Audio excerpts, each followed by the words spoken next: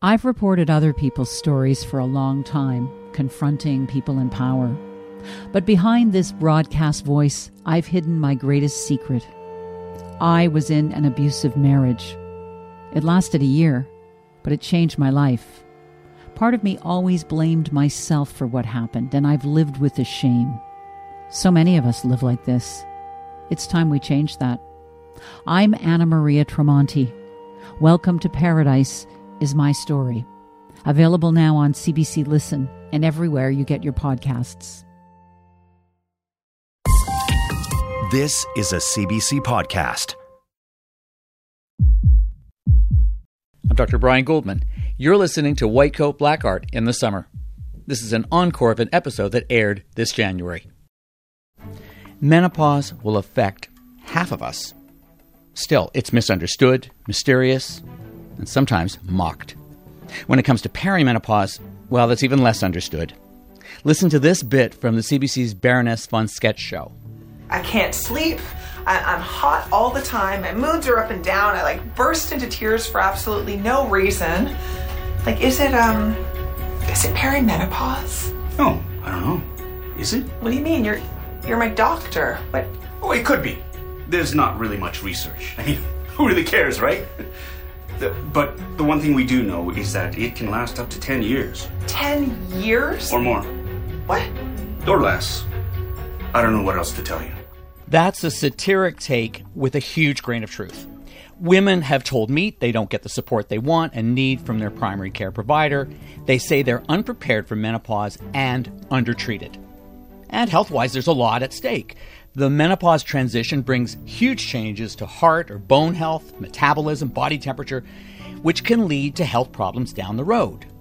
What's changing now is that women are speaking out, part of a movement to get more support for menopause. For a long time, we have wanted to do this show, but frankly, I've been reluctant to do a show about an all too common experience among women that I will never experience. Fortunately for this show, we have the perfect co-host. Hello. It looks like it's recording. Our highly esteemed senior producer, Colleen Ross. Hi, Colleen. Hi, Brian. Nice to talk to you. How do you feel about being on this side of the gurney? Yeah, I mean, it's hard not to approach it like a producer and figure out all the things that need to be changed later on, but it's great. I mean, just letting go. Well, you know what they say about a doctor who treats himself or herself, that they have a fool for a patient. So don't do that. Perhaps a similar thing. Although, am I the patient here? Yes, we're going to get into that. And I need to ask, we need to come clean right off the bat. What made you want to look into menopause health? Yes, let's come clean. So the big one is that in the last year, all these weird things started happening with me. So I had some memory lapses. I had some increased anxiety that wasn't really related to anything I could find. Sleep disruptions. I mean, before I could sleep through a tornado, I tell you. But these were all kind of vague symptoms. They weren't connected to anything that I could think of. I just felt really off. So I wondered what was going on with me.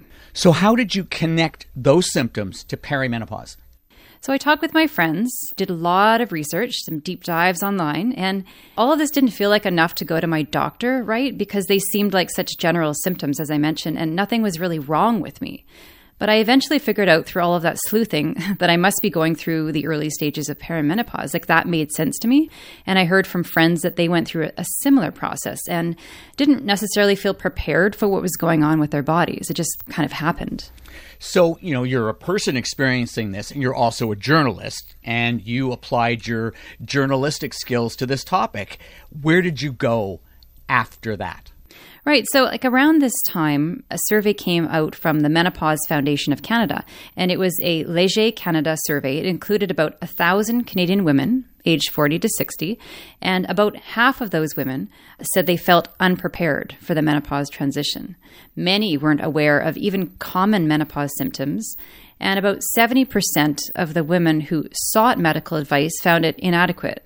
So that was happening. Another thing that was happening, and it has been happening for a little while now, is that celebrities like Oprah, Michelle Obama are talking about it. Canadian gynecologist Dr. Jen Gunter wrote a best-selling book about menopause, and there's a booming industry to go along with all of this. And so I wanted to hear more about women's experiences for our show. So we did a call out and we heard from quite a few women who felt unprepared, undertreated for menopause. And we'll have some of those voices later. And also like what we can do to improve the experience around menopause. And I want people listening to the show to know we have received a ton of stories. That's why we're doing shows on this subject, because it's obviously one that resonates. And we're going to be hearing a lot more of those stories in the rest of this episode. But before we hear that, let's get some basics out of the way. Take us through the full experience that defines menopause. All right. So menopause occurs after a woman's menstrual period has stopped for 12 consecutive months. It's when the ovaries stop releasing eggs and reproductive hormones. And the years leading up to menopause are called perimenopause. And that's when the hormones are really fluctuating. And that's what we tend to hear about. And that period, as we heard from the quote doctor off the top, can last up to 10 years. So the years after the menopause are called postmenopause or just menopause. And you can be in those years for a long time, the rest of your life. Typically, women enter perimenopause in their 40s. Then you hit menopause, the average age is 51 in Canada. So let's talk first about perimenopause. What are the typical symptoms? So the common symptoms are hot flashes, night sweats, period changes, sleep disturbances, among others, but those are pretty common ones. But there are multiple symptoms of it. So the Canadian Menopause Society explains some of them, and buckle up. So in addition to those hot flashes and night sweats, it can affect menstruation, it can affect the vagina, the bladder, sexual activity, sleep, mood and memory, bone health, and not to mention the body, just joint pain, weight gain, thinning hair. So that's a lot, and you can imagine why it can be a bit overwhelming for some people. And the thing is that women, people with ovaries, don't necessarily know about all of these symptoms, and they can feel like they're not being properly treated for them, or they're not prepared for the severity of them. And to be clear, many women will go through the menopause years just fine. I'm hoping I am one of them. But for many others, there's a feeling that you just have to endure these symptoms. And you've tracked down a number of women. When it comes to perimenopause, how unprepared and undertreated are they, in their own words? Yeah, so we heard from more than a dozen women who shared their stories, but I'll feature 4 of them. It makes it easier to follow. So I'll start with Janet Coe in Mississauga, Ontario. So she was actually looking forward to not having a period anymore, and she thought she'd get a hot flash or two. But in her 40s, when she still had her period, she had all kinds of other unexpected symptoms, and one was involving her heart. I'll let her explain. I was having sleep disturbance, insomnia. I had night sweats, heart palpitations, and that frightened me because I started to think, do I have a heart issue? Went to multiple doctors. I even went to Emerge. You know, everybody told me, you're a really healthy woman. Your heart is fine. That was great, except I kept having the heart palpitations. So it would have been wonderful if somebody had said, well, you're a 40-something-year-old woman. Heart palpitations are just one of the many symptoms of perimenopause. So as Janet was saying, it's really scary, right, to have heart issues. And it's not a commonly known symptom. If you don't know what's happening, you can go to the worst case scenario. But it can happen. It can happen due to changing hormone levels. And as our listeners know, I'm an emergency physician, and I see this a lot. I've seen a lot of women who complain of palpitations in their perimenopausal years. And heart palpitations can be a direct result of lower levels of the hormone estrogen. That leads to an overstimulation of the heart, and the overstimulation of the heart can lead to palpitations and a rapid heart rate. Fortunately, those heart rhythm disturbances are not life-threatening, but they're bothersome enough that women come to the emergency department. And of course, you know, we have to rule out heart attacks and rule out pulmonary embolus, blood clots in the lungs, all the worst-case scenarios that can happen. And very often, we end up saying, well, there's nothing seriously wrong with you, and off you go with no relief at all. Yeah, so that was the case in this experience. And Janet says that had she known more, she would have had more confidence, would have known what to expect. And that's a recurring theme that we're going to hear. But she was so upset that she wanted to do something about it. So she co-founded the Menopause Foundation that I mentioned, did the survey to break the silence and stigma of menopause. Wow, that's incredible. You know, especially feeling the way she was feeling at the time. And, you know, I imagine that some of this is debilitating. Yes, yeah. So you spoke with other women. What did they say about perimenopausal symptoms? Yeah, so I spoke with Sue Panton. She's a newly retired elementary teacher in Victoria. She's now 57. In her late 40s, early 50s, she had a wide range of issues. Some of it seemed normal to her, like hot flashes, but then she got these other symptoms that were surprising and worrying. And some of those issues included gastrointestinal issues, GI issues, and urinary tract infections. I kept waiting for the hot flashes, and I would get them every once in a while in my late 40s. And then I started experiencing anxiety and really, really bad GI issues. And I'm trying to teach little 7-year-olds and run a house. And my dad has been diagnosed with cancer, just all the things that women are doing. And so the GI stuff got settled. Then it was like whack-a-mole. I ended up with some genitourinary stuff. And I would go to my doctor and then come back negative. And then I would go to the ER. And I just couldn't figure out what was happening. I wasn't connecting the dots, nor was my GP. So I wanted to pick up on something that Sue said it's about being in that sandwich generation, raising kids, managing a career, caring for parents. And so many things can be happening physically in your body. It can be hard to know if it's perimenopause, right? So Sue says she ended up suffering through a lot of it because it took a long time to tie all of those symptoms together. Now, another woman I chatted with, Tempa Hull in Halifax, also had some serious health issues. So she had breathing problems in her late 40s. She said it was like having her lungs squeezed, like when you run in cold weather. And she particularly had this debilitating fatigue that she just wasn't prepared for. Sleep disturbances was the first thing I noticed. Normally, I was a perfect sleeper. I could go to sleep like that. I get deep sleep. I could get right back to sleep. And that was what was happening if I was no longer able to get back to sleep. I was so tired all the time. And when you can't do regular biological functions and you don't really know why and you're not prepared for it, then you start freaking out even more. And then part of that was coinciding with hot flashes. So I just Googled stuff because I had a doctor at the time who really didn't know much. And then he wound up leaving me, wound up going to Ontario. He was a new doctor here in Nova Scotia, and he got fed up and moved. But he wasn't really helping much. He prescribed Zopicol, which is a sleeping agent. And, Colleen, I want to stop you there. This is so telling because, if a patient has disrupted sleep because they've got pain, you treat the pain.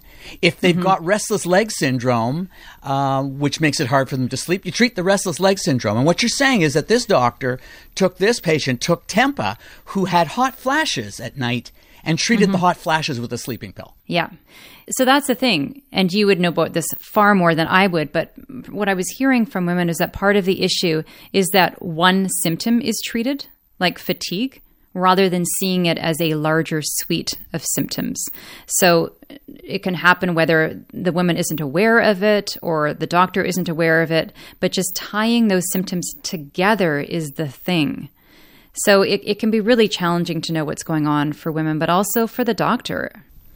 Now, you also spoke with women who experience what doctors call either medical or surgical menopause, which happens to women much earlier in life, and it's caused by cancer, chemo, or radiation, or having the ovaries removed, or diseases that damage the ovaries. I'm wondering if the experience is different for those women because they're told it's about to happen. Well, it would be different if they were told it was about to happen, but sometimes they're not. And that's what happened to Julie Smith. She's a government worker in Halifax. At 47, she had a hysterectomy due to fibroids, but she still had one ovary. So she says she wasn't told she could go into menopause, but she was getting a lot of the symptoms. So she talked to her doctor about it. I said, these hot flashes are severe. I said, I'm losing sleep, I'm cranky. Sex life was, none because my body heat was just too uncomfortable, right? And then I started losing my hair. That's why I keep my hair really, really short. I used to have really nice, long, thick hair. I'm like, what is going on here? And, I don't care what anybody says. If your hair's not looking good, you don't look good or you don't feel good, right? So for me, it was that and then the belly fat. It didn't matter how much exercise I did. That belly fat was still always there. So was it that you went through that? Yeah, I wasn't told about it, right? Because I would have been able to prepare myself for it. Yeah. So Julie was in frequent contact with her family doctor, but said that neither of them thought that it was menopause because she still had one ovary. She just thought she was going through something, getting older. So they tried all kinds of different solutions before she ended up getting some solid relief. And, one thing we that you can sense with Julie is, and I know it's true of other women I've spoken with who have these physical symptoms, but they also have enormous emotional fallout. Can you say more about that? Yeah, absolutely. So you hear a lot about memory problems, which is what I flagged off the top. I did find that was quite a big one for me. Just as a little anecdote, I kept leaving my bike helmet on my handlebars before I entered the CBC building. I would just say, don't forget, don't forget, don't forget, don't forget. And then I would always forget it, but I wouldn't even notice until the end of the day. So I made myself keep it on my head until I got through the main doors. And then that's the way I kind of dealt with it. But that's memory. And there's maybe kind of funny anecdotes related to that. Sometimes not. Sometimes it can be, worrisome. But like on a more serious level, the woman who contacted us spoke a lot about increased anxiety, even depression. And this can all lead to feeling overwhelmed so that you snap at people. You hear a lot about anger issues through the perimenopause years. And you can feel sometimes like you're losing it. Like, what's going on? You just know that you're not yourself. And all of this, as you can imagine, can really weigh you down, especially if you don't feel supported. So you've talked about physical symptoms, you've talked about mental health symptoms, emotional symptoms, cognitive symptoms. How do all of these symptoms and experiences affect the lives of these women? So untreated perimenopause really affected their personal lives and their work lives. So let's go back to Sue Panton. That's the elementary teacher in Victoria. She found that it was affecting her ability to work. She ended up reducing her time in the classroom to 4 days a week to help her have time to sleep and recharge, especially in those last few years before she took an early retirement. The perimenopause symptoms really shook me, made me reevaluate my life. I recognized that the world doesn't stop. And I thought, okay, so what's the end game on this? Working at sort of like 30% capacity, or I actually have a quality of life? So these symptoms, figuring out what they are, trying to get them treated, it can really upend the lives of women, people with ovaries. We said off the top that women feel their symptoms are underplayed and even dismissed, leaving them misunderstood by healthcare providers and even misunderstood by their loved ones. Can you say more about that? Absolutely. So this was an interesting one to me. Julie Smith, she found that her lower sexual drive was really affecting her marriage. And she was really unprepared for that. And so was her husband. My husband couldn't understand, right, what I was going through. And I'll tell you, there was times that I could have walked away. I could have just left because I couldn't handle the pressure of wanting to have sex and knowing how the hot flashes and the dryness. And that was uncomfortable, right? He was like, come on, Julie, like to the point that he would stop talking to me. And I'd be like, what's going on now? Oh, I just didn't understand why your body's going through this. I'm like, I wish I could answer that for you. Do you think I enjoy this? No, I would love to have this kind of intimacy with you. But the sex drive was like none. So for me, it was a very difficult couple of years, put it that way. You could hear the frustration, right, in her voice. And she actually had her doctor chat with her husband. And the doctor explained that at this time in Julie's life, her body is going through a lot of changes and doesn't need added pressure. And Julie says that really helped. It's another example of women feeling they wanted to know more about what to expect and feel more support in their menopause journey. We'll be right back. The climate is changing, so are we. I'm Laura Lynch, and I host What on Earth? That's CBC's Climate Solutions podcast. Twice a week, we take you around the world to find the people who are trying to build a better future for all of us. We explore Indigenous science, new technologies. We talk openly about mental health and climate anxiety. We also take your smart questions all the time. Come find What on Earth wherever you get your podcasts.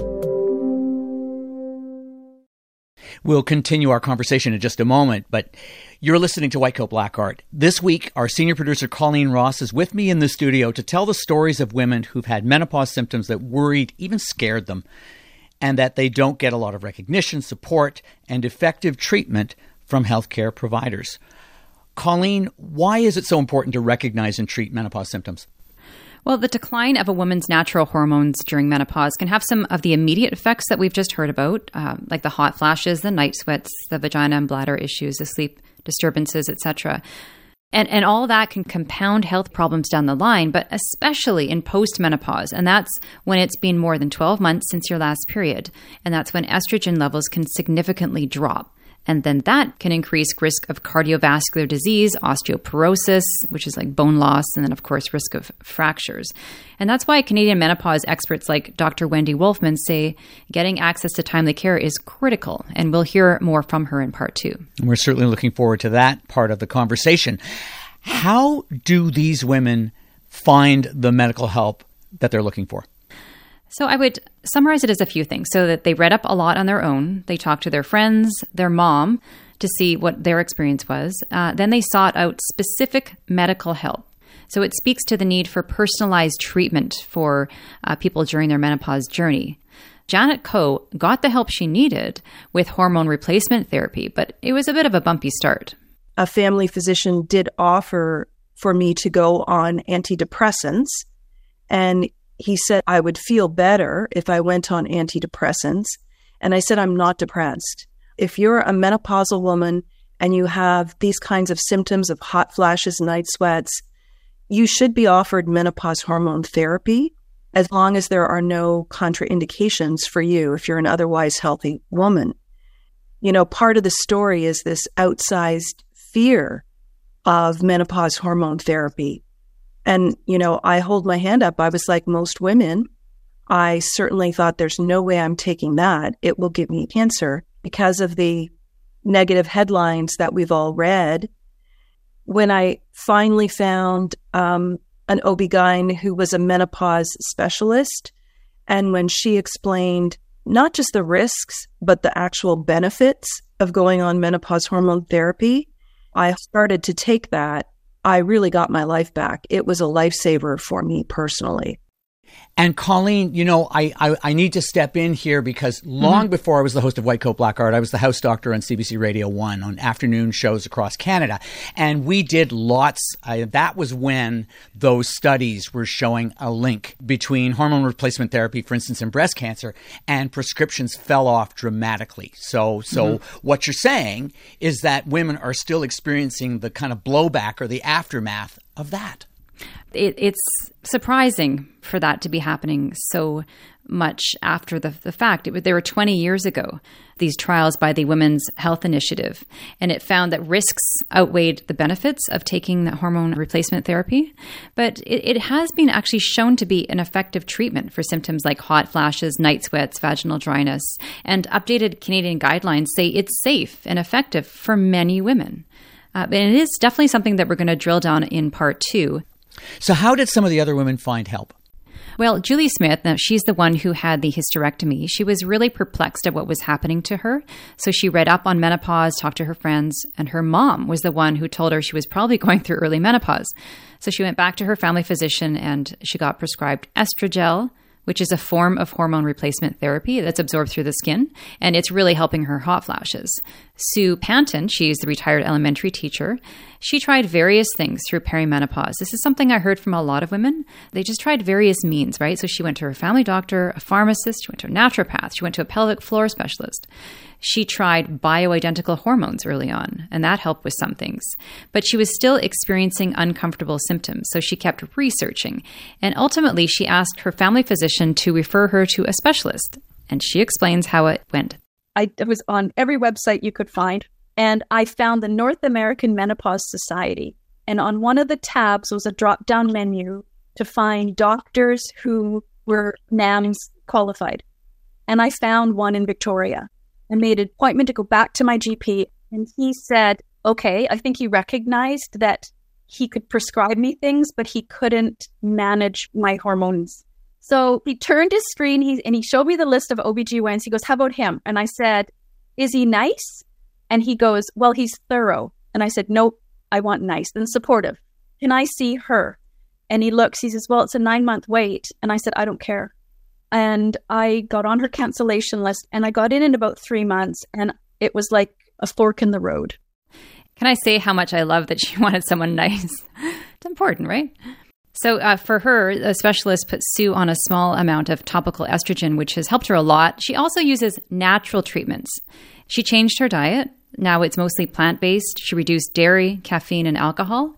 And she does lots of exercise, but less intense training and more like regular walking and stretching. And she feels like she got her life back.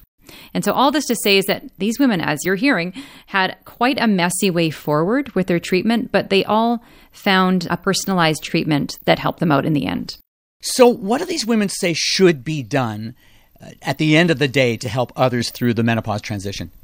Right. So to be clear, most of the women I spoke with weren't blaming doctors or nurse practitioners, but there was an overriding feeling that there needs to be more support from health professionals. So to sum up, they felt that medical providers could get more training, like whether that's taking a course or using resources to be aware of the latest research and treatments. I also heard about the idea of more menopause clinics, like they would say for diabetes. So you'd not only be supported by medical professionals, but by other people going through menopause as well. Because as I've often heard, a lot of women feel alone going through this process. And then another thing was partners should be involved in the discussions. So health professionals should either discuss or point them to resources to help them understand what their loved ones are going through.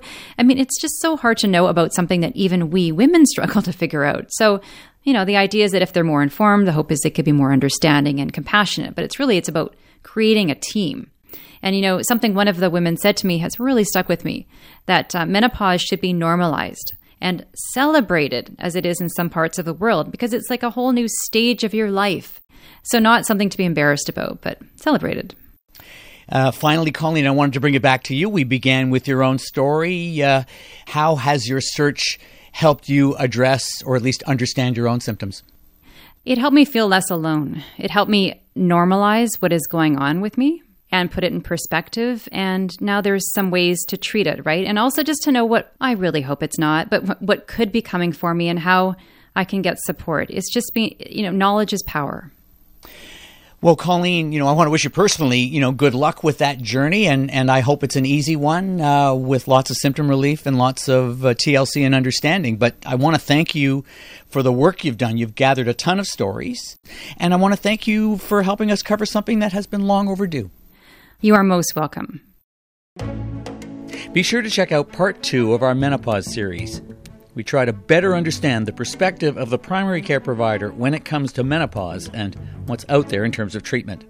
And don't miss our episode of The Dose, where we answer listener questions about the menopause transition.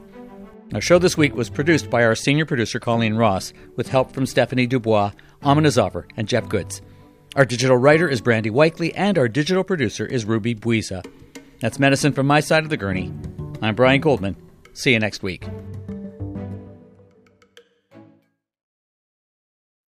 For more CBC podcasts, go to cbc.ca/podcasts.